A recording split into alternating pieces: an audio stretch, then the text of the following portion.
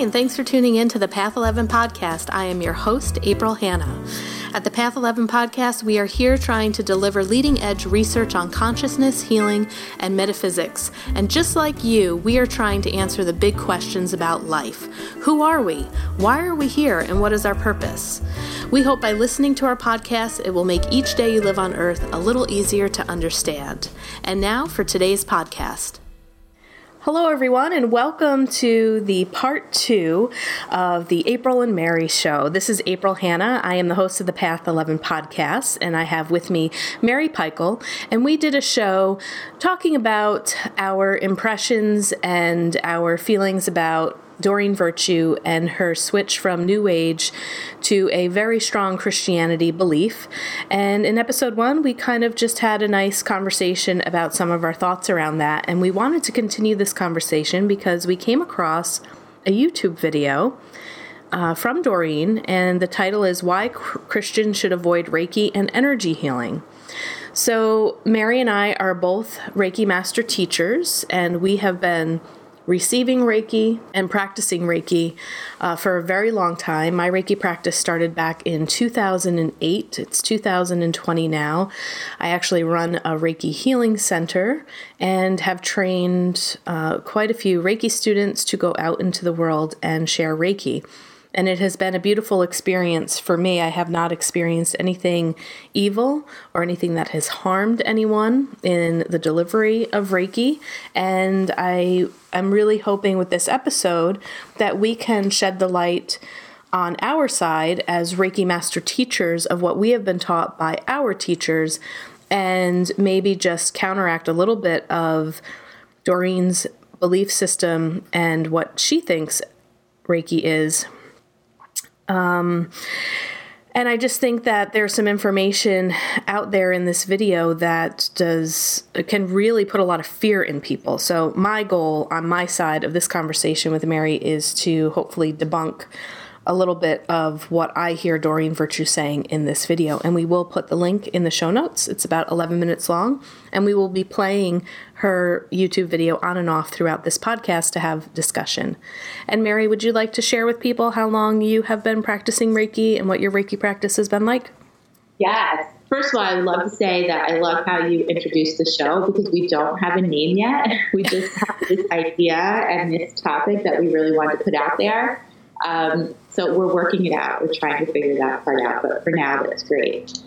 So, yeah, Reiki. I have been, first of all, I was introduced to Reiki by Jenny DeFina, who is a medium and psychic. She actually introduced me to Jeanette. And that was my first experience ever with Reiki. And I'm not really sure if I even knew what Reiki was before that or not. I don't really remember when it first came into my awareness, but it's one of the things in my healing journey that really changed things for me and put me on a new path and was my teacher. And my first memories of Reiki, and I'm going to bring this up later in the show because it makes a point to some of the things that some other people are saying about it, is when Jeanette would work on me and my eyes were closed, I could feel myself as energy, like as no body. And I would feel like I was hanging upside down or I was bent in half. And I would literally physically feel this way. And I would have to open my eyes to make sure that I was still a body and that I wasn't hanging upside down and that I wasn't split in half because I could literally not feel my body. And I just felt this very kind of weird energy, almost like you're on a roller coaster. So I always thought that was my first inclination that something was really happening. I've heard so many people say, people that I meet, that they have tried Reiki and they don't really buy it. It hasn't really done anything for them, and they move on to other things. Like I've met numerous healers that have this perception of Reiki. It just hasn't been my experience personally.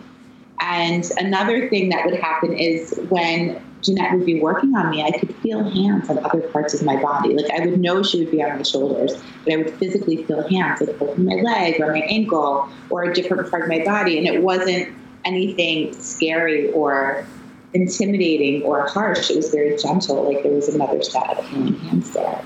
So, that always led me to the idea that we're not alone when we're practicing Reiki, that when we do connect with the energy of God, that there is a healing presence that assists us. Well said. And I guess my introduction to Reiki also came after I met Jeanette, and Jeanette is our shared healer. Jeanette Defoe is her name, and you can learn more about her actually in the Path Afterlife documentary. She is in the Path Afterlife and also the Path Evolution. So you can go to path11productions.com to rent that if you guys would like. So my experience with Jeanette, I was actually a rape crisis counselor at the time. I received my bachelor's degree and was at a staff meeting, and Jeanette's husband was actually hired. We thought it was wonderful because it's very rare to find a male therapist, specifically, working with childhood sexual abuse, and it was just, a great addition to have on the staff. So Chris and I were best buds. We were all sitting around with our staff at the lunch table, and we happened to get onto the subject of dreams, and I mentioned that, now this was in my 20s, that I used to dream that I was in houses all the time. I mean, every night I would go to sleep and then I was in a house that I could see and wake up and draw so vividly. So I began to actually sketch out my houses that I was visiting just in case one day I might actually enter into one of those houses, which I actually did, but I'll save that for another time. So I was telling Chris about my ability to dream of houses, didn't think anything of it. And he said, "Oh, my wife does the same exact thing." He said, "In fact, she woke up this morning saying she was outside of a yellow house, walked in through the front door, walked up the steps, turned left, and was in some sort of bedroom." And he goes, "I don't remember how she can remember all those details." Well, as Chris was saying that, that was the exact same house that I had dreamt of. Jeanette and I were in the same house the same night in our dreams. And I turned white as a ghost. I told Chris about my experience, and I said, "Who is your wife? I need to meet her." So he told me a little bit more about Jeanette, that she was actually a registered nurse working in Kingston Hospital in New York, and that she also had a side business. She was an energy healer and also did cards. So I said, well, I have to meet her. Now, mind you, I had been in and out of therapy since I was a young child due to some childhood trauma. And when I met Jeanette, she did this card reading for me, and then I got on her massage table and she performed an energy healing. And I remember that day that things shifted and healed in me. Just childhood trauma and things that were going on in my life that I was not able to heal in mental health therapy. So having a bachelor's degree at that point in psychology and knowing eventually I was probably going to go on to become a mental health counselor, I felt like I really needed to learn what this was, because what just happened, and how is it possible that in meeting with someone for an hour and a half, I was able to release and clear and remove so much heavy emotion, PTSD, and trauma that I wasn't able to do in therapy. So my experience from Reiki then on there was phenomenal. And I found a Reiki master by the name of Carol Von Canal, who is up here in Saratoga Springs, New York, and took it with my mother-in-law at the time.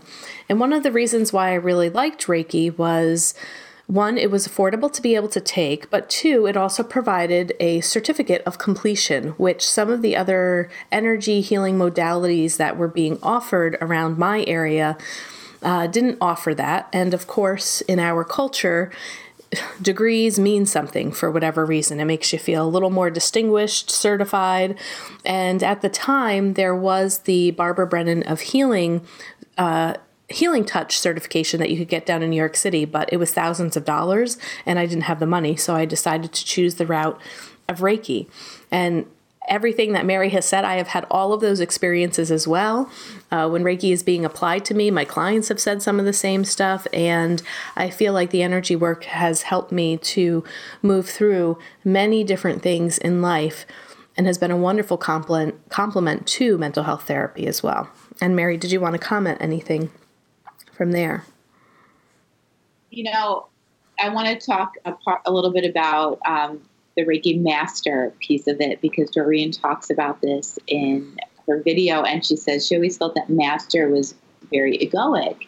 And I think it's just really how you relate to it or how you receive it, because that's one of the arguments that I've listened to a lot of videos over the past week on people saying that Reiki is evil and pointing out all of the issues with it. And one of the things is it's very egoic. You become this master. And, I never was attracted to Reiki from that perspective. They say there's something secret about it and it's very special if you get it. And that's what draws people in. And honestly, for me, it wasn't that. I just sort of found myself there and I had an experience with it. And through my experience with it, I wanted to know more. I wanted to learn more.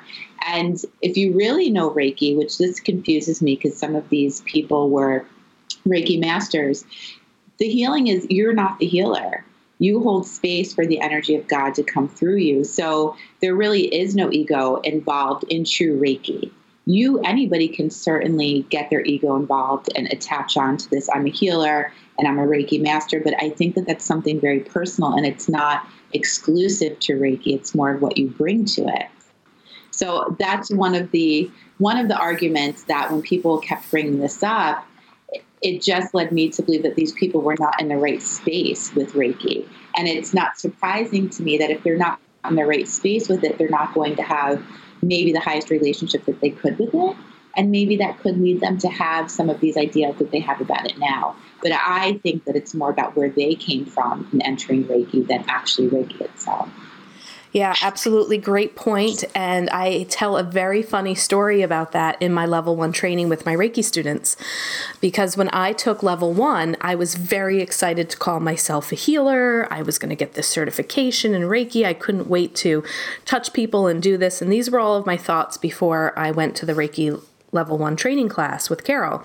And I do think with everything that you're saying, it probably depends on the Reiki master teacher and how they teach. And I think I was blessed by my teachers, because one of the first things that Carol had said was exactly what you said, Mary. She says, if you all came here thinking that you were going to be a healer, she said, put your ego aside and leave it at the door.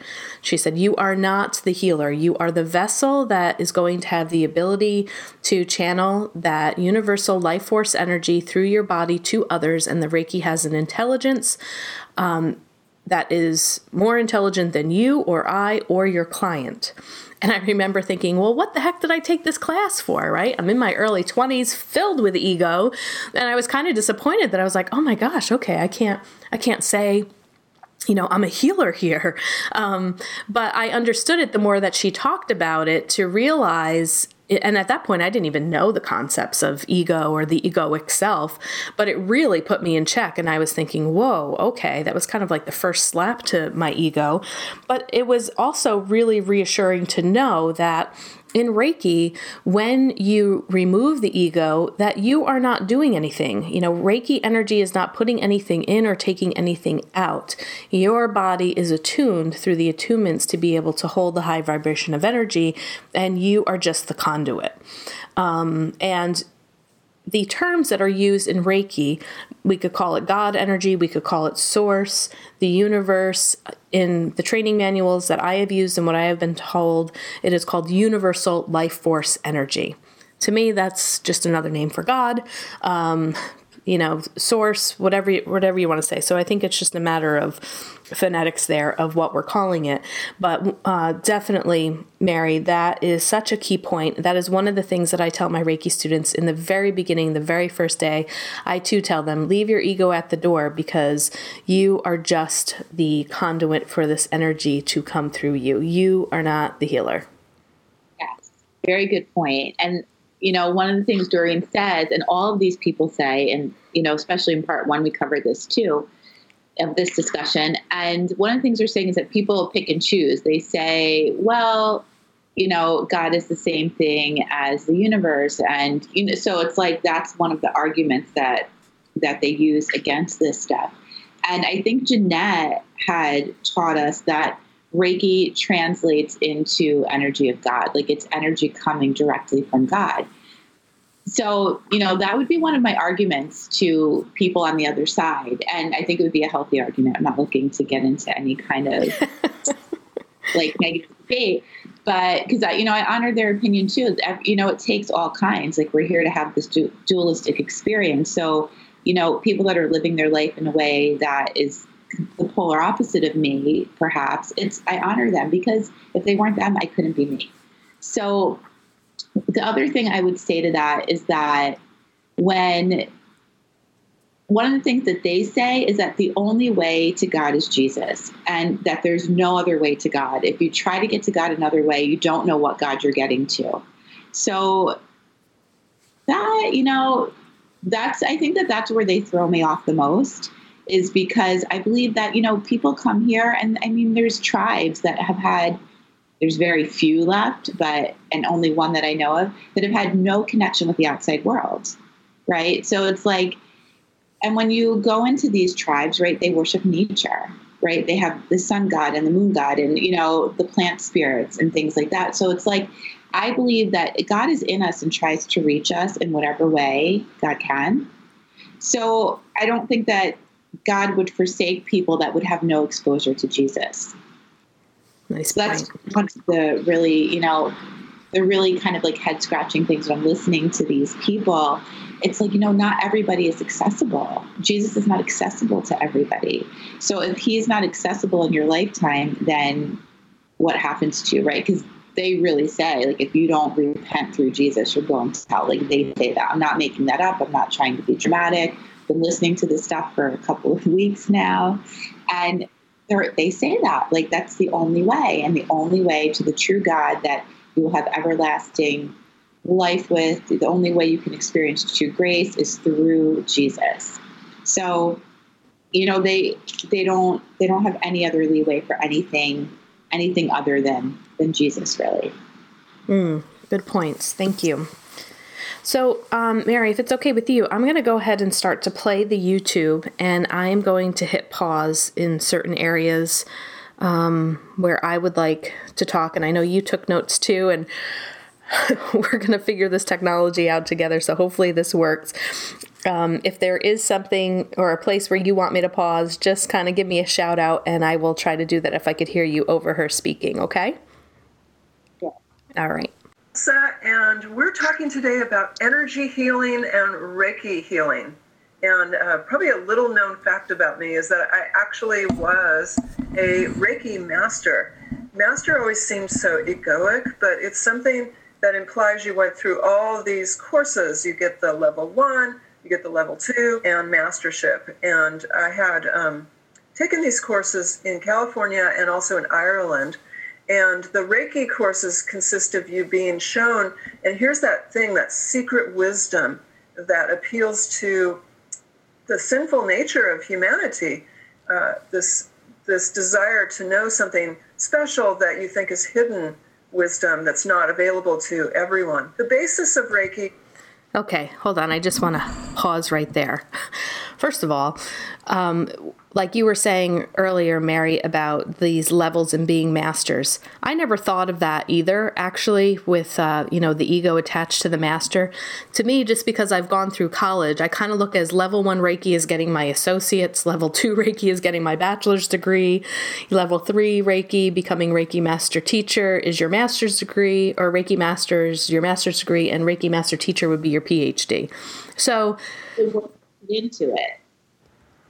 What's that? Right? It's the work that you put into it. So if you look at it, you see that you have more experience. It's just a way to quantify things. That's how we do it in this world. Yeah, exactly. And the other thing before we get into this whole secret knowledge is the fact that there's nothing secret about Reiki. There are books written about it, in the history. Well, first, let me start off by saying that Reiki used to be passed down from teacher to student, all verbally. And then eventually it came into written form. So, there are some maybe books out there or how they report on the history of Dr. Usui that may vary a little bit because of the way that it's passed down in tradition. But my understanding and my teachings is that Usui went to look through Sanskrit scriptures and trying to learn how Buddha and Jesus healed. And he did find documentation of that.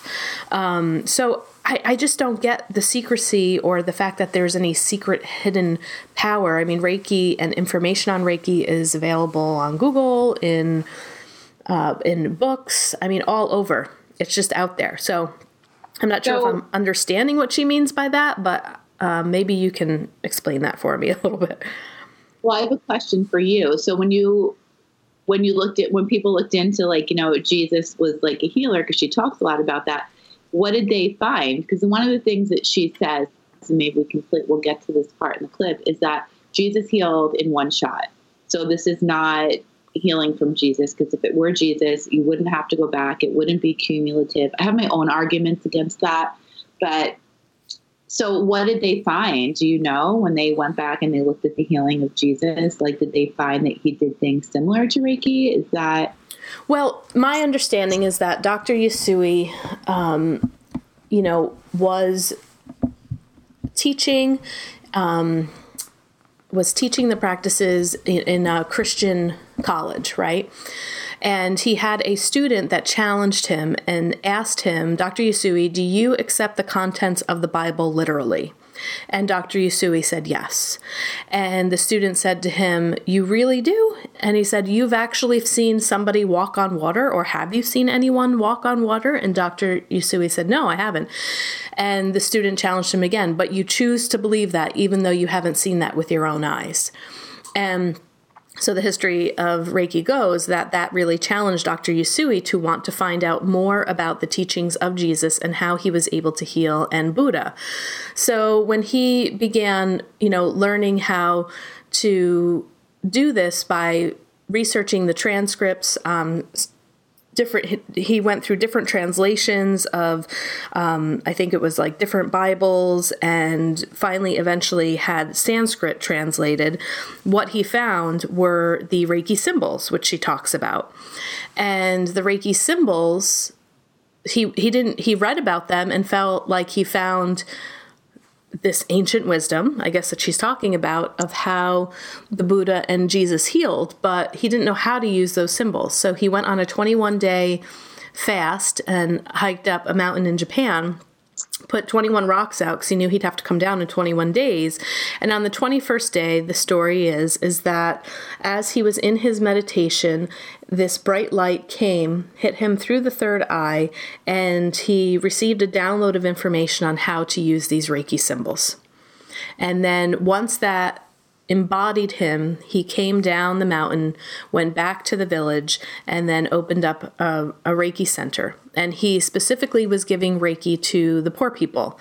But what he realized with the Reiki energy is that, they called it the beggar's camp, that he would administer Reiki and the beggars would feel better for a while, but then they would come back. And he was noticing that the Reiki wasn't sustaining them.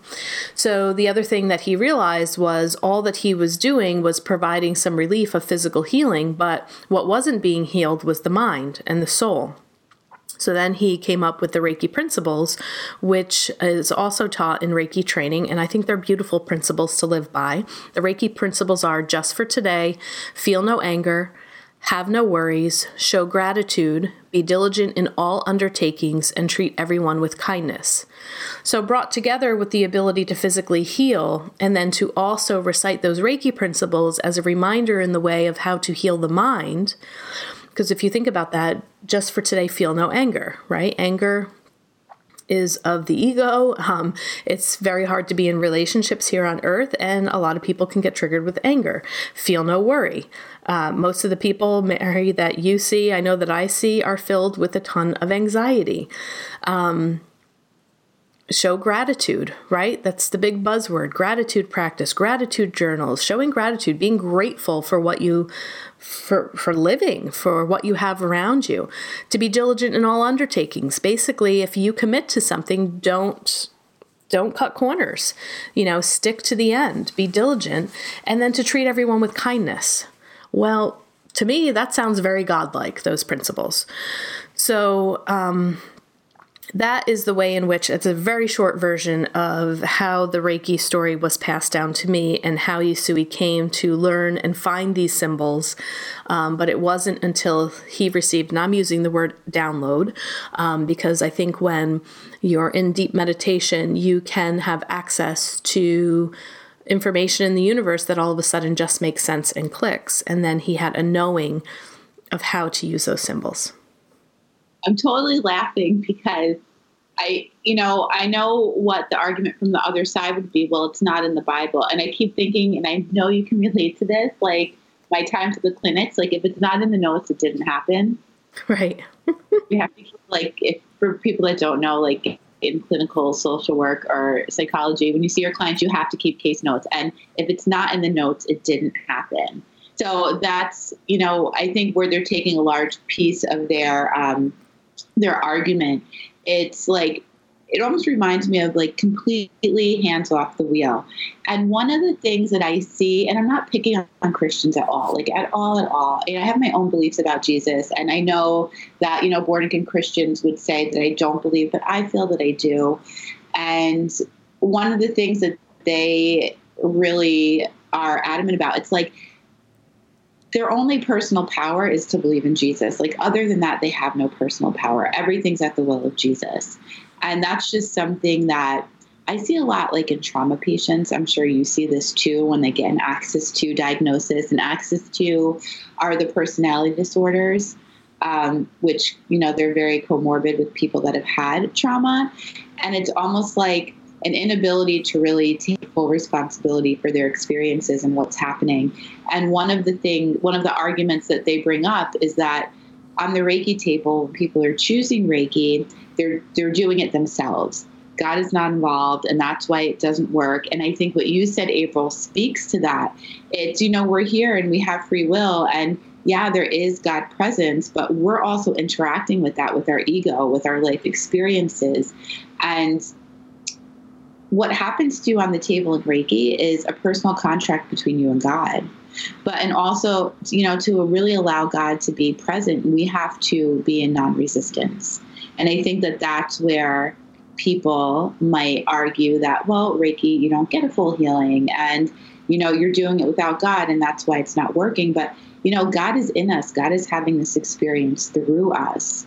So, maybe the point is not to come here and be fully healed. Like, what would be the point? For some people, yes. And can we access full healing? I truly believe we can. But I think that there's all these other processes that are very significant. Some we understand, some we don't, that come into play too. It's not so black and white. And, when they say, why are these people not getting full healings? It's like, well, we really have to allow the full healing.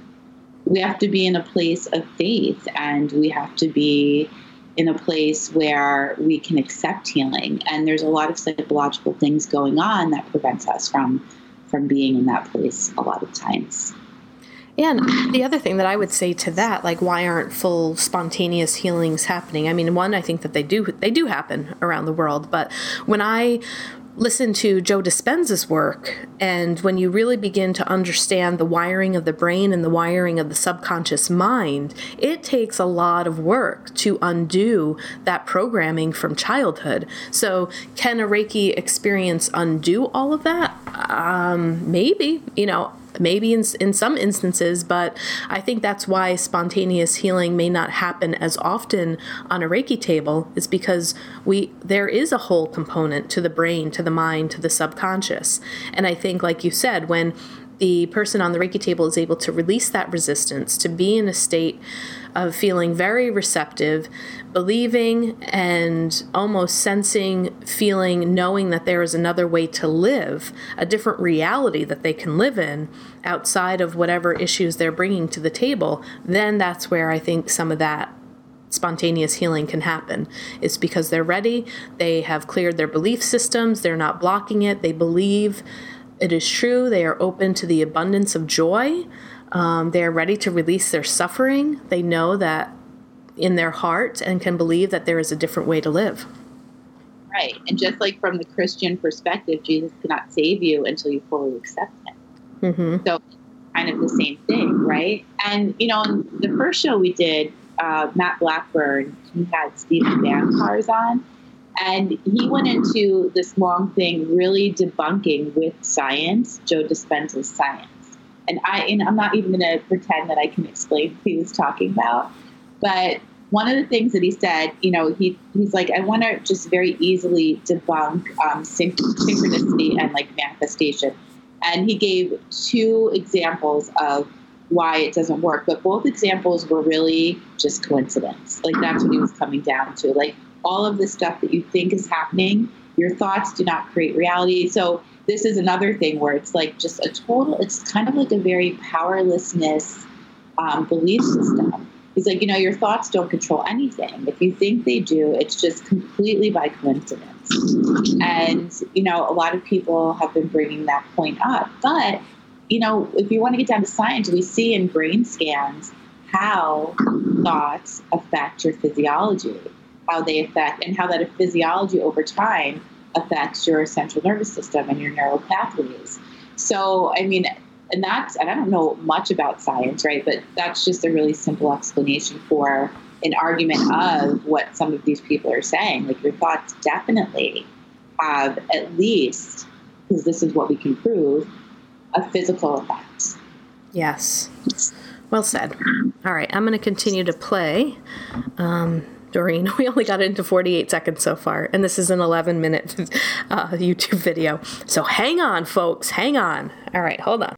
Wisdom that's not available to everyone. The basis of Reiki is that it's symbols, and there's many different varieties these days. They have every kind of Reiki you can imagine. What I found with Reiki is that the symbols disturbed me. This is when I was full-on New Ager, and not much disturbed me. And I still was disturbed by the symbols. And also, there was this coldness to it. There's no other way to put it. It was like being in a place that was no sunlight, just air conditioning, and I just didn't get any kind of warm fuzzies from it at all. So I might have used it in a group setting with other Reiki masters less than 5 times, but it just didn't appeal to me as something from my healing toolbox. So I put it away. Okay, so let's talk about the symbols. First of all, if you've never seen the Reiki symbols, you can Google them and see them for yourself and sit across from them and see how you feel. The symbols, again, used to be passed down verbally from student to teacher. In my level 2 Reiki training, my Reiki master made us commit them to memory. We had to draw them, say them, learn them, commit them to memory. And then he took the symbols away from us because you weren't supposed to share them with anyone. They weren't supposed to be in print. That was kind of a little bit of the sacred teaching. And maybe this is what they're talking about, the hidden knowledge, where, in order to have access to those symbols, you were going through the training, and that you also wanted to keep them protected only if you were, like, you could speak of them and talk about them if you were in the company of a level 2 practitioner or higher, because you have been trained in that. So they were trying to preserve that. But now they're in print. And one of the things that I learned as I move forward in my Reiki training is that the symbols themselves mean nothing. I don't know how you can be disturbed about it. It'd be like looking at a triangle and saying, that triangle disturbs me. They're lines, all right? Let's really just take a look at what they are. They're lines and strokes in different patterns, but the symbols themselves mean absolutely nothing. It is the intent that is brought to the symbols that then activates the symbol to be used in a healing.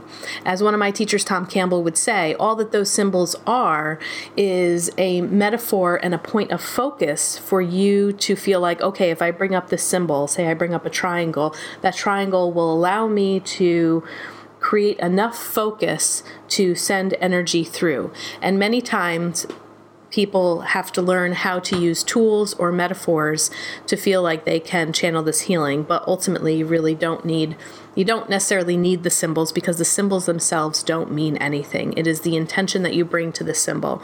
And there are, what I have learned, 4 symbols.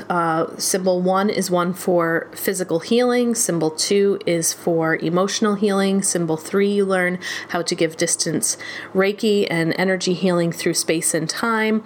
And then the 4th healing symbol for Reiki Master Teacher basically says that you are the Reiki, and you learn that all-encompassing love, and all of the symbols kind of wrap into the one. So when you become Reiki Master Teacher, you really only need to focus on one symbol.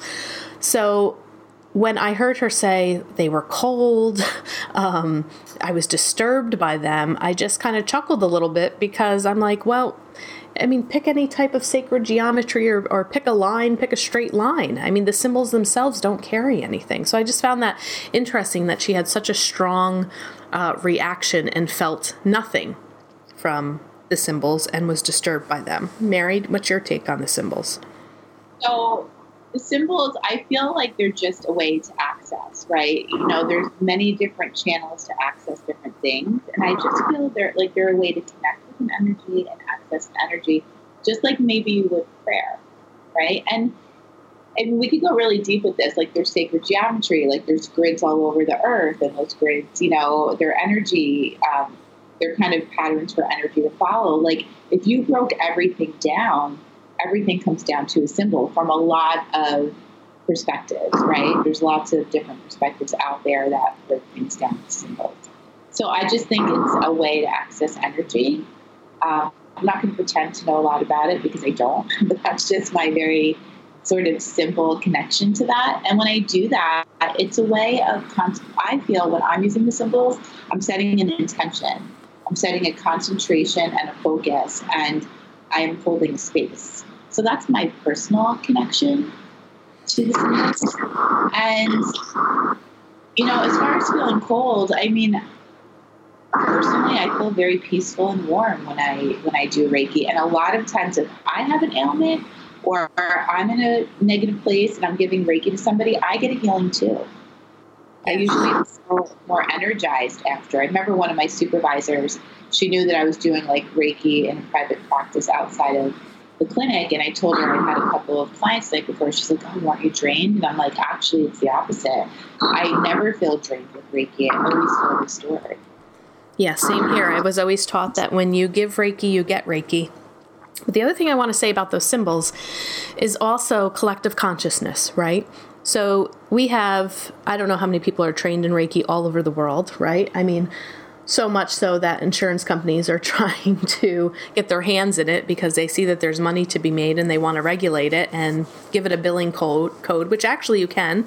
Nurses have a ICD-10 code for energy balancing. I forget the exact name for it. I don't know if you knew that, Mary, but that's one of the ways where Jeanette, because she was an RN, was able to use Reiki in the hospitals because there's a billable code for it in the medical diagnosis tool that they use. But going back to the symbols, why I think they also carry power is not in the symbol itself, but in the collective consciousness of how many people are trained and told, okay, if you use symbol 1 and you draw this and you say it, the intent is for physical healing. And so, you know, right now, as we're talking, there could be thousands of Reiki sessions happening all over the world right now. And there is an intent that is focused. This symbol gives it the intention. It gives it the words. It gives us the feeling. It gives us the direction and where we should hold the energy for people. So that is why I think it holds power. Like you said, similar to other things in other religions, right? We could talk about certain deities or statues or, you know, Jesus on the cross. Like, why do people hang that up? You know, why do people use a Reiki symbol? Why do people have a statue of Buddha?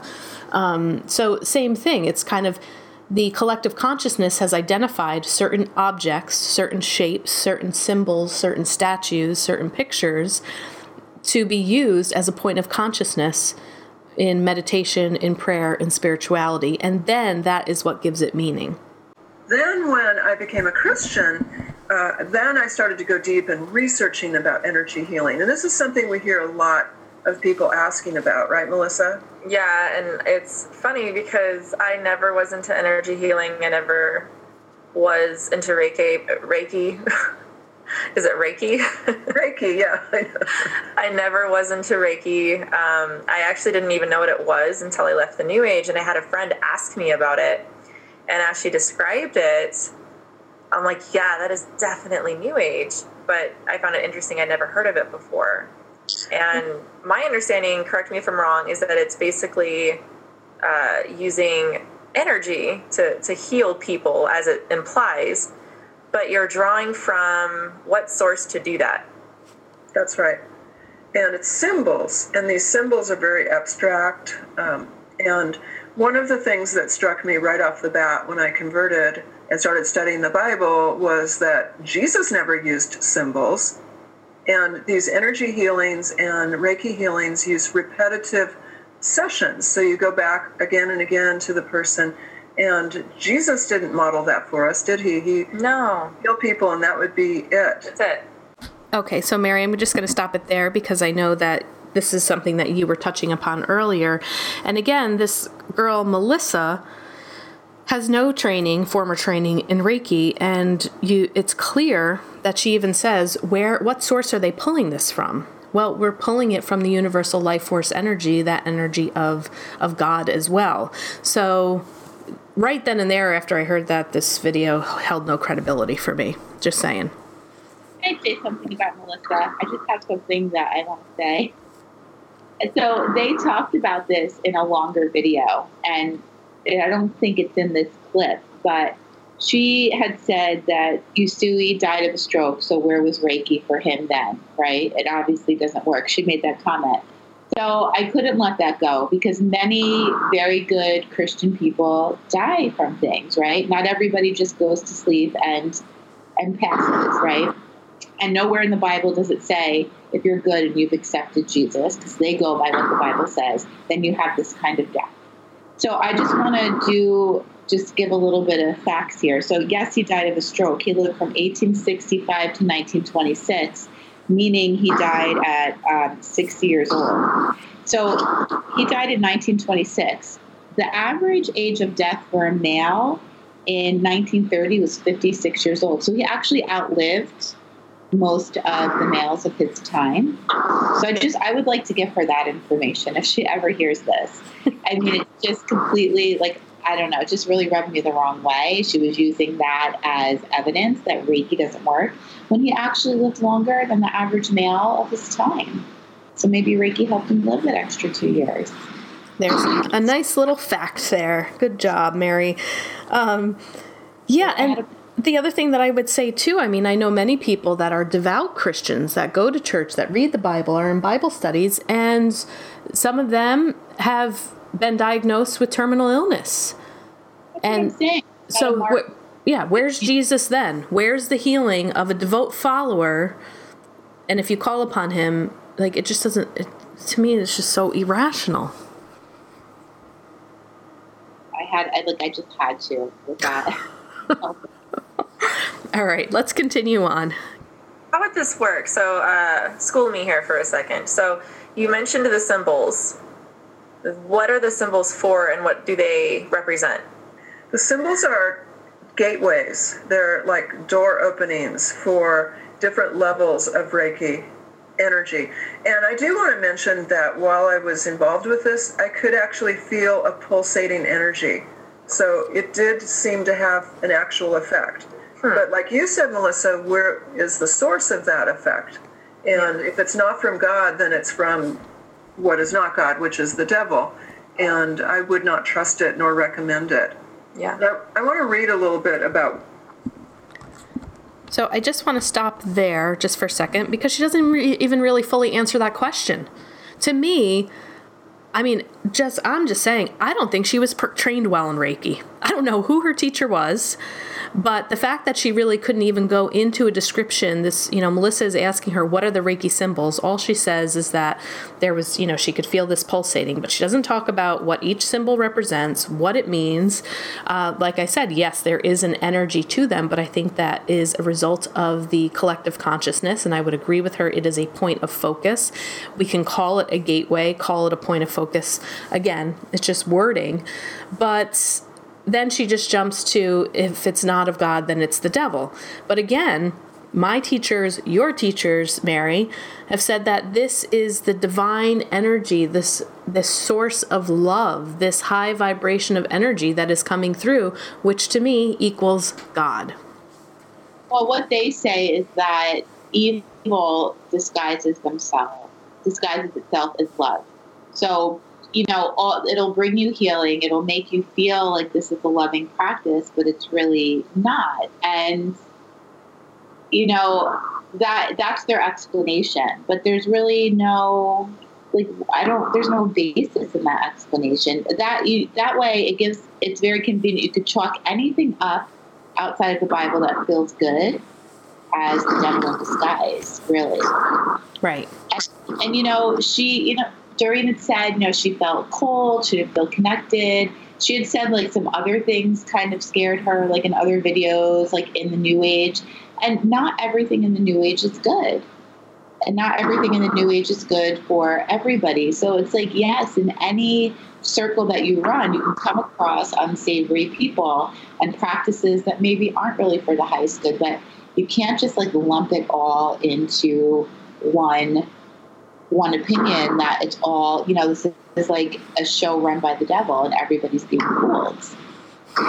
Yeah, and I think I mentioned it in show 1 too, that I just laugh at the fact that they call it New Age, because Reiki has been around for hundreds of years. It's not New Age. I mean, maybe it feels New Age because it's something that is being spread more to the masses, and then all of a sudden, because there's books about crystals and energy healing and essential oils, that this, we're calling this a New Age. But in my opinion, it's old age just finally being recognized. So, yeah.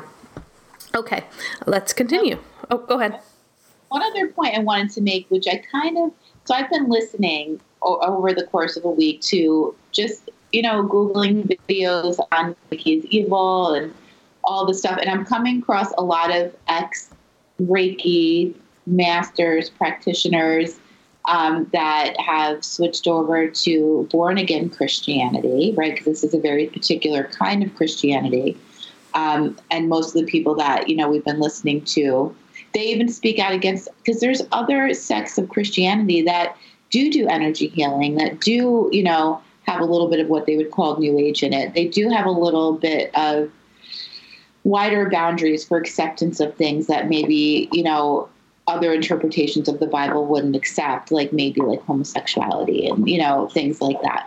So, they are very insular, born-again Christians. It's a very different thing. So we're not speaking to all Christians. So if there's other Christians out here listening to this and you're like, hey, my church does yoga, or, we are open to these things if it's from love. We're not really speaking to that. We're just really doing this we just had a question. It was an interesting topic.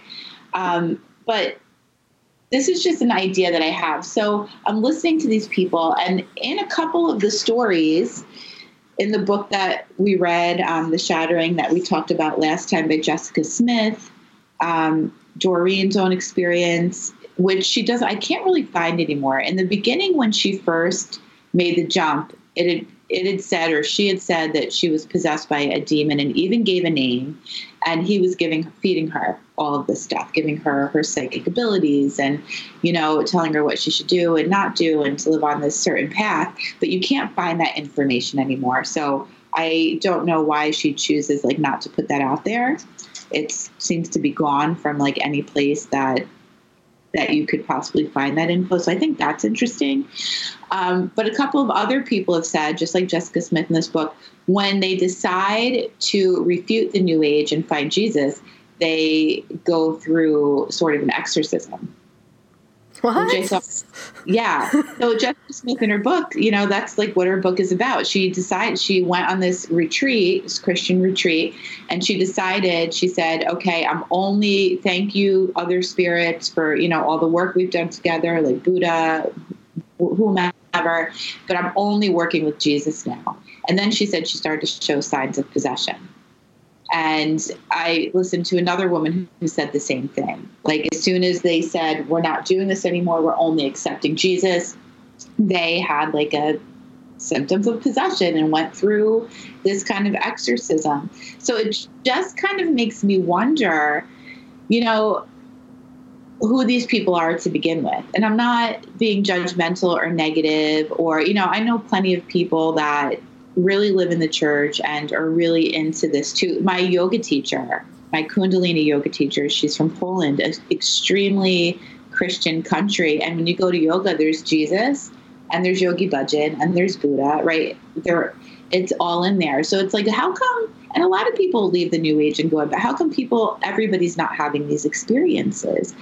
It just makes me think that there's something more about the person themselves that has, for some reason, I don't want to say attracted because I don't want to blame anybody, or, I'm trying to do this in a very gentle way, but maybe it's something about the person themselves that called this in. And it's very, it's just so much easier to be a victim and to blame it on something. Like Jessica Smith, like she only has like 2 sentences in her book, but, she went on a binger for 8 months of alcohol. And apparently she was doing cocaine, which she didn't mention until the word cocaine came out in her exorcism. So, it just kind of makes me wonder, like, is there other things that these people are engaging in? Are they really, who they say they are? And is that attracting? We did a show on that last year, I think. Right. It's about alcohol and yes. Attaching to lower entities. So it just kind of makes me wonder, because one of the things that a lot of people said that when they were in the New Age, they were miserable. They were in negative relationships. There's a lot of toxicity in their life. And they were pointing to how the New Age, basically they were trying to say the New Age was causing all this suffering in their life. I've had the opposite experience. I mean, we're here, we're human. We still have to take responsibility for our healing. We have to take responsibility for how we conduct ourselves, how we respond to what we're thinking and feeling. And I mean, it's a personal responsibility. Nothing's going to absolve you of that. No practice. And I'm finding with these born-again Christians, this is a way that they have found that they don't have to take responsibility. They can give everything up to Jesus and be fine. And it's just a line that I'm drawing. And again, I really don't want to offend anybody, but it's pretty obvious in what these people are saying. Yeah, and I have a little bit of a different take maybe on the whole theory of exorcism and that experience that they may be having. And it kind of goes more in line with what William Buhlman teaches with his teachings of out-of-body experience. And he talks a lot about how people need to come to terms with their own fear. Many people who are first dabbling in learning astral projection and leaving their body or have an out-of-body experience many times will report that they encounter demons or that they encounter something really scary. And his explanation to that is that it is really just a reflection of their own fear and their fear-based beliefs. That necessarily those demons and scary things that people are seeing don't really exist, but they exist in the mind of the person because it is a metaphor and a projection of their own fear. So maybe my thought is these exorcism that some of these people are having isn't necessarily a true exorcism or spirits that are coming out of somebody's body or these evil entity attachments, but maybe what they are releasing because they feel so safe in this belief system of God that exorcism and experience is them actually releasing their fears because they finally feel safe enough for that to happen. And maybe the physical body is having a visceral reaction to the releasing of that vibrational energy, which you can measure emotions on an energetic scale. And fear, shame, and guilt are of the lowest vibrations of energy. So it could be that the physical body could also be calibrating as they are wanting to follow God, and they believe that to be love. Love is a very high vibration of energy that can be measured. Fear is a low vibration that their physical body just might be recalibrating to a different megahertz of energy. I mean, it could be as simple as that. And there's no such thing as all this voodoo, devil, God, this or that, but it's just two different states of being. You're either in fear or you're in love.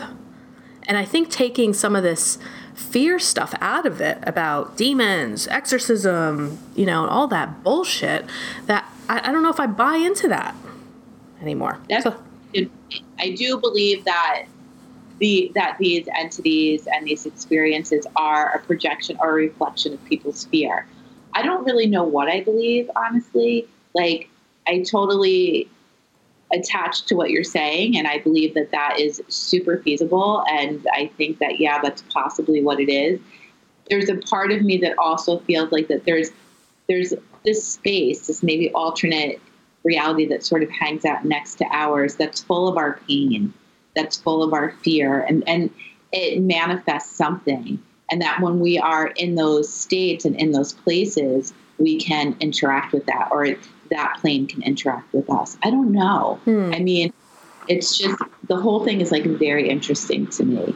And I can't say that I know, because I don't know. Yeah, I don't either. I think what you're saying is like really interesting. And I think that that's something that these people should really consider, because the people that I've been listening to, they were in pain in life. They weren't in a place, even though Jessica Smith is like, she was living this great new age lifestyle, but obviously she wasn't. She was having a really negative relationship. She was doing drugs. She was abusing alcohol. So as much as she was saying she was the pinnacle of the new age, she really wasn't, in my opinion. So, these people obviously did have a lot of that going on in their life, and Doreen too. So she was this great, renowned teacher and healer and author, but she was having a lot of challenges in her personal life as well. And she would put some of that in her books. And most recently, she went through losing a lot of money, losing her home. And, through that experience, we search, right? When we're suffering, we search for, we're doing all this stuff. Like, what's the deeper meaning? What am I missing? And, that can lead to metamorphosis and change, like in either direction. So there was some of that going on for her too. My heart goes out to her. Like, I still respect her. She was one of my first teachers, and whatever she's going through, it's her path. Right. Yeah. I like that thought that you had too about this other kind of plane of existence where maybe all of our pain and suffering is, because emotions are very palpable, right? I mean, one of the first things that, many people will say, it's like, oh, you can cut the tension in this room with a knife. I mean, we can feel that. And because we are energy, where do all of those emotions go from? Again, the collective consciousness, right? So, yeah, I like that. I like the way that you put that. And again, we don't know, but it sounds good. So, that's why we're doing this. Yeah. We know that emotions can manifest on the physical plane. Right. So, it's just an idea that I have about that. But again, it's just my idea. All right. I'm going to go back to Doreen's video. And I think here she is getting to read something. So I'm just going to rewind it a little bit and let's continue.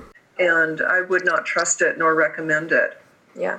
I want to read a little bit about what Got Questions says about energy healing. I studied several modes of energy healing, including pranic healing. I did a lot of work on chakra clearing. I was very big into, actually wrote a book about chakras and taught classes on it. This is an Eastern belief that is not Christian. It's not biblical.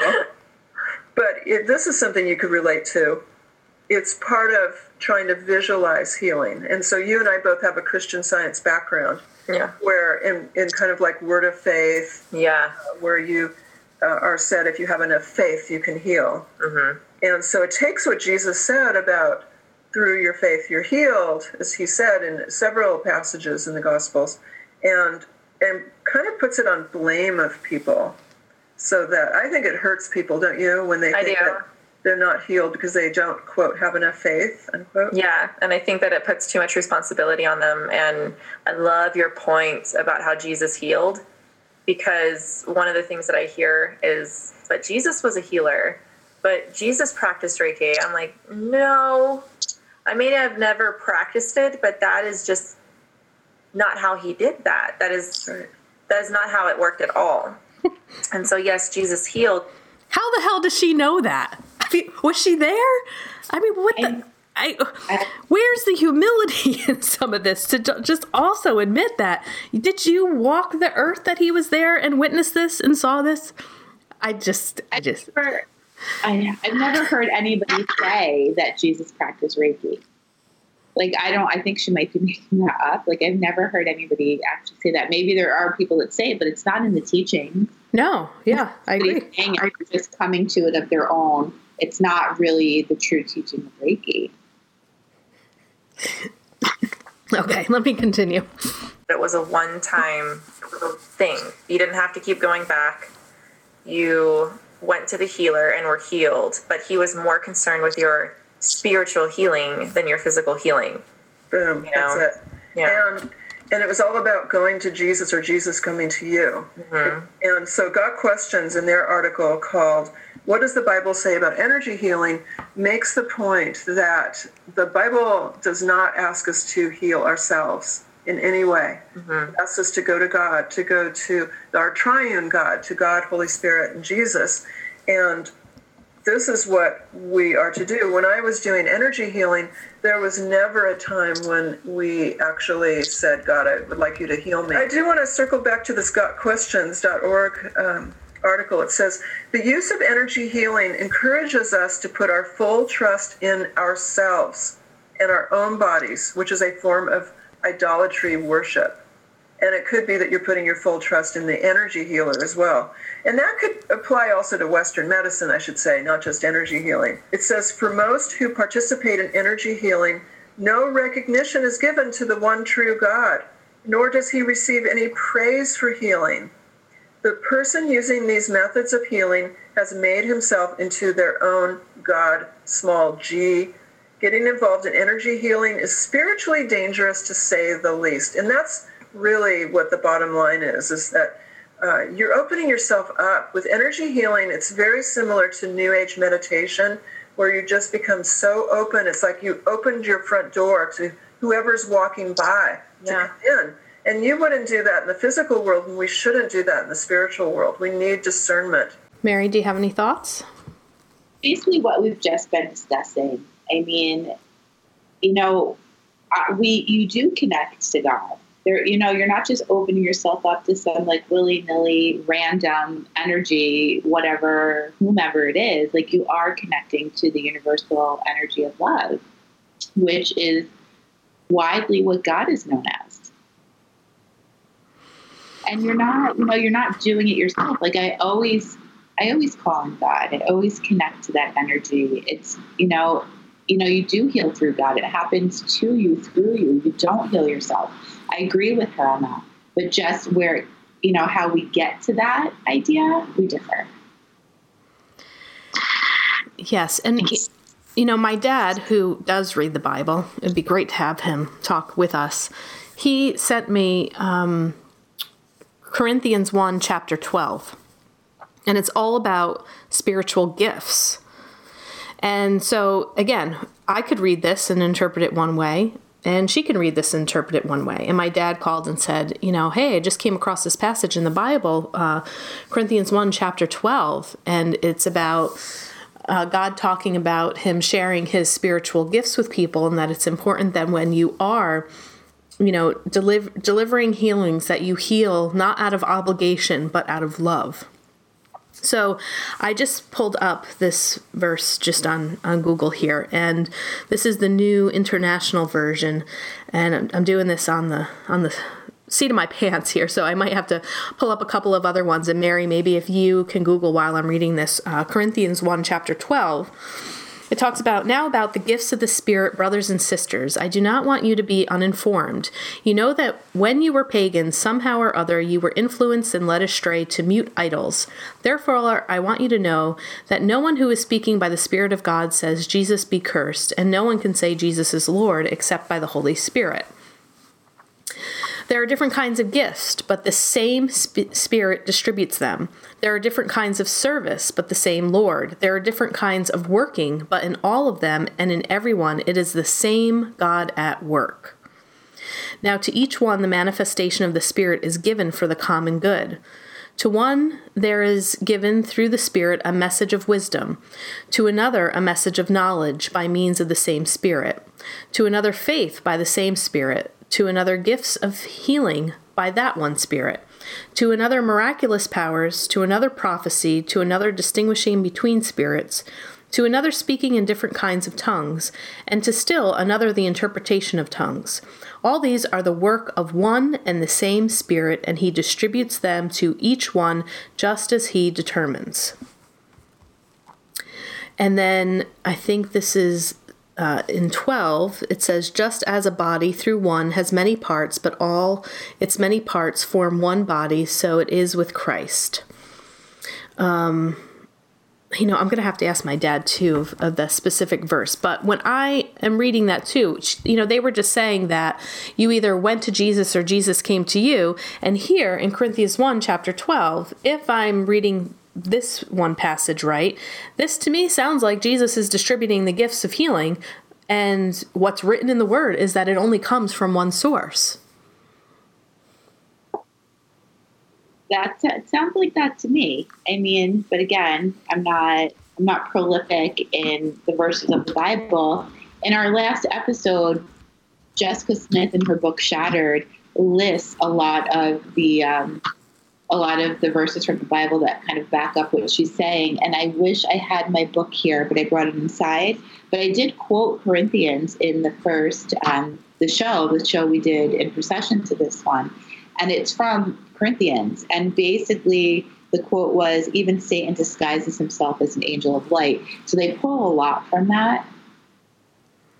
I wish I had the book on me because she just lists so many verses in the back. And again, what you just read speaks very much to what we're saying. So as much as they say that there is no discernment in the Bible, it's black and white. If you read it, it tells you exactly.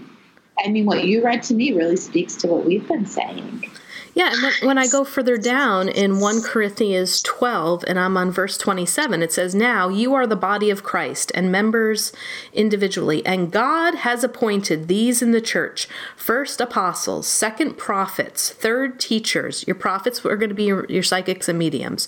Third teachers, after that miracles, then gifts of healing, helps, administration, varieties of tongues.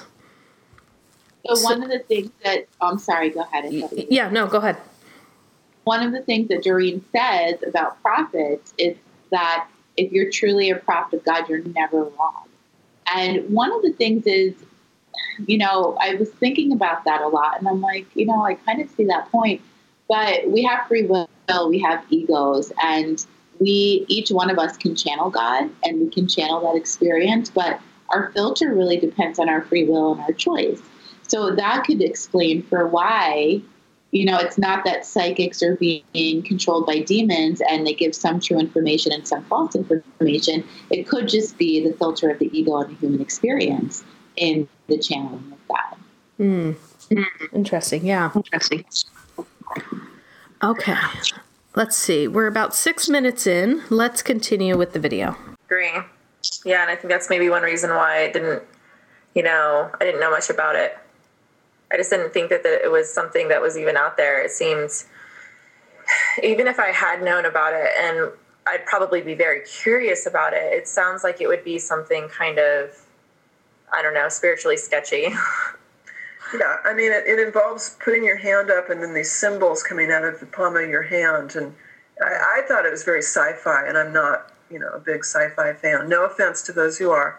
It just didn't resonate with me at all. Why do you think people are attracted to it? Why do you think people want to do something like this? I mean, obviously they want to be healed, but why that particular method? Well, I know that when I was first in the New Age, there was a lot of, and this is when I lived in California, there was a lot of classes you could take to be a Reiki master, and it was actually marketed as a career path. So people were taking the classes because they wanted to be a professional Reiki master. And then there was people who wanted to add it to their repertoire of healing tools. So it was very common for people who are energy healers to take a lot of different modality classes. Interesting. So it was just another notch in your belt kind of thing. Yeah, I think it was genuinely from a desire to help people. Yeah. For instance, it's common for body workers and massage therapists to also be Reiki masters.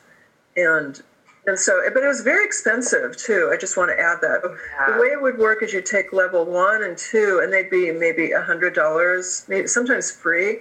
But then you'd want to be a master. That's where you had to fork out $1,000 and more. Interesting. And it was like you couldn't work until you were the master. And that word master to me, even when I was a New Ager, I thought it was very egoic. Yeah. Okay, I just want to stop right there because, again, a lot of that is not true, at least how I was taught. I was taught in my level 1 Reiki training that you never needed to go any further than level 1. That if you went any further, it was probably more of a calling. But all that you needed was level 1 Reiki, hands-on Reiki on, hands-off Reiki off. They did say in the certification course that you definitely could start a business and just as being a level 1 Reiki practitioner. My teacher followed the Takata payment system, which was $250 for level 1, $500 for level 2, and $10,000 for a year's study to become a Reiki master. So I was not able to follow with my level 1 Reiki master because I still don't have $10,000 that I could pay over a year's time to practice this. So I chose the path that was much more affordable to me. And my level 1, I paid $250. My level 2, I paid $150. My level 3 was $500. And my level 4 for the advanced Reiki master teacher to learn the attunements was $175. So add that up.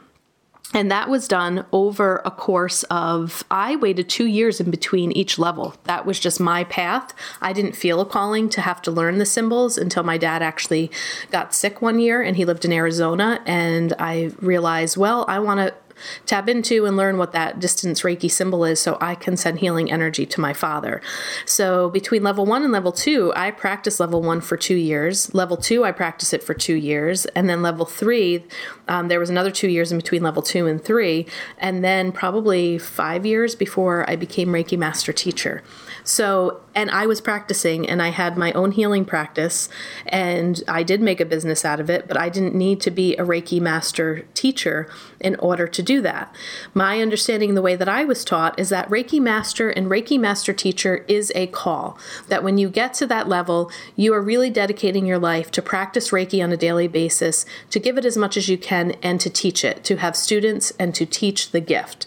And many people don't have that calling. So they typically don't move on to level 3. But I was never told by any Reiki master, and I have had 4 of them, 4 different Reiki masters. None of them have ever said to me, you cannot practice or administer Reiki until you become Reiki master teacher. What they did say is that you can't teach it until you go to that level because you have to learn and understand the attunement process. And to really be committed, if we go back to the Reiki principles, be diligent in all undertakings to want to be able to teach and spread it as much as possible. Yeah, I've had the same experience. I waited years in between all 3 of my attunements as well. And, really, they're just not giving factual information about it. It's very opinionated. So I just can't even I don't even really know what to say in rebuttal to them because they're not really making valid points. It's just kind of summations of things or what they think. And Doreen even said she really didn't use Reiki much. So, I don't know how connected she really was to the practices or the teachings. And not only that, I still challenge as I hear her talking more and more about her Reiki experience, her Reiki trainings, what she had to pay for. Who was her Reiki master? Because again, like we said, can there be some people that go into this and are not following it in the correct way and are using it to make money, and they are more coming from the ego with it, being manipulative and not using in the true shape or form? I would say so, because I have never had this experience in all that Doreen is talking about, from financially to the money, 1 to the symbols, just 2 to the way that Reiki was taught or what the rules were. That has not been my experience at all. So that's what makes me a little frustrated when I'm hearing this, is that it sounds like it's just based off of her one experience, but I don't really hear her, 1, just maybe acknowledging that, or 2, maybe at least acknowledging that there are different ways, maybe that other Reiki practitioners did it, and maybe the way that she was taught was not in good faith. I don't know.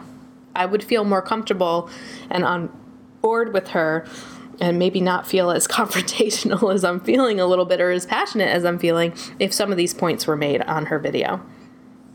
Yeah, I just don't think it was a great argument. Yeah. All right. So we have about 2.5, 3 minutes left of Doreen. So I'm going to let the rest of the video play out, and then we will begin to wrap up ourselves. So, I mean, would you ever get results? I'm sure you'd get some results, but... The only time I remember getting results was I did something called polar therapy, which was this. I thought it was fascinating. This old book that I found in a used bookstore called Polar Therapy, and it was this older country woman who had found that if she took two fingers, that it could be like the poles of a battery, positive and negative, and she would put that on body parts, and she would just. I don't think she was praying. She was kind of visualizing the jump from negative to positive arc. And I did that once on a person who had kind of a blister, and it popped while I was doing it, and I wasn't touching her. And she said, "Oh, that helped. Thank you so much." But the sorcerers in Pharaoh's court did false magic, so they did false miracles. So the results aren't even. It's interesting because I think people think because it works that it's okay. And I'm like, no, there's two different sources that you can get results from. Why do you think that, what do you think is the biggest difference between energy healing and the healing that Jesus did? We touched on it before, but is there anything more on that you think would be beneficial to add? Well, when Jesus would heal people, it was the presence of God. You would step into the presence of God, and there were people seeking him out. The woman with the 12-year bleeding condition. I mean, she had so much faith in the presence of God that she touched his hem, and she was able to receive. Just then, a woman who had been subject to bleeding for 12 years came up behind him and touched the edge of his cloak. She said to herself, "If I only touch his cloak, I will be healed." Jesus turned and saw her. "Take heart, daughter," he said. "Your faith has healed you." And the woman was healed at that moment. So it's not energy from the Pleiades or energy from symbols or from your own hands. It's true healing. It's Jesus. It's his presence. Amen to that. Yeah. Well, again, I'll disagree with that because they're contradicting what they said. That little video in that excerpt is basically saying that woman had a belief system that if she just touched the clothing of Jesus, that she would heal. Energy flows where thought goes. So it was her faith that she believed that she would be healed by touching him. And in that video, it says, "It was your faith that healed you." Yeah, there you go. That's what we've been talking about this whole time. Hello. And funny enough, I paused it. There's only like 1 second left, but I paused it on 11:11, not 11 minutes and 12 seconds. Ha. There's one other thing that I just kind of wanted to talk about. With energy healing, and lots of people have different opinions. So Sadhguru, who we both like, right? We both kind of follow what he says. Some of his work is really good. I'll just say that, I don't have one teacher where it's a word for word. Everything they say, I take on. Like, I just take from people what inspires me, and what doesn't, I leave. We're all human. We're all here just offering what we can offer, and what we offer speaks to different people in different ways. But, you had sent me a clip maybe a year or two ago, and this is before I even knew who he was, about this Indian guru, right? I kind of figured he was a yoga guy, talking about energy healing. And a woman got up and said, "Should we be doing this?" And he basically said, "No, because you will take on the karmic patterns of that person." And, I just thought that was an interesting angle as well. And do you think that that's possible? I think what we should do is make this show number 3. And so maybe what we should do is actually take that Sadhguru clip, because I remember calling one of my Reiki masters, because then I was filled with a little bit of fear, like, oh my gosh, what should we do? I respect this person, and, he's saying that this isn't great to manipulate the energy. So we had a really great conversation about that. And I think maybe just for time's sake and to keep the show dedicated to what we found in regards to the talk with Doreen's path, that let's make that for our next episode. And we will pull up that YouTube video and we can discuss more about what Sadhguru teaches about Reiki. Yeah, and yoga in general, because I've looked into it a little bit, and it's like a great point that you brought up. And I think that this is what we should sort of portray to the listeners, is that we really do take care and caution in this stuff. Like when we hear something, we consider it. And it's not like we just write it off and say no. I mean, why would we be doing this whole show on it if it's not something that we really kind of took in and thought about and wanted to look a little bit deeper in? Because I think first and foremost, as a clinical clinician, and then as a healer, our first responsibility is to do no harm. Right. And, anything that I do is not lightly. I mean, I truly believe that the universe speaks to you through your passions, through your desires, through your interests, through your calling. That's one of the ways that the universe, your destiny, you're not blind to your destiny. If you listen to yourself, if you follow your heart, if you follow those breadcrumbs, like you will find your path. And I think that, I came to this sort of place of healing, not out of ego, but I feel like I was led. Right? I feel like God, I feel like the universe, through my intuition, through the people that he put in my life, through my own experiences of healing, has led me down this path. I don't think it's something I did without God on my own. So, us as healers and as therapists, we really take care and caution into what we bring to sessions with our clients. So I think that's something that's just really important to put out there. Yes, I agree. And, we would also love to hear from all of you. If there is a specific topic that you would like to hear us, I don't know if debate is the right word, or to consider, or maybe take a look at both ends of the spectrum when it comes to spirituality and some of the healing practices that are out there, please feel free to email me at april@path11productions.com and let us know some of your thoughts. And if there is something specific that you think would make for an interesting topic for our background that you would like us to look into, we are open. And we're just enjoying you guys listening and being a part of our path. These are just regular conversations that when Mary and I get together, or if we're on the phone, we will text each other about, or we have. So you're kind of just eavesdropping in on two best friends who have the same clinical background, the same kind of life experiences. Our lives parallel each other so much in crazy ways. And maybe we can even do a show about that, Mary, because it's just wild that, we're just trying to figure it out as much as all of you are, but we do want to be able to at least share the other side of what we experience to be, I guess, our truth, or our truth for today. And my concern sometimes with people who are in the major spotlight and can speak so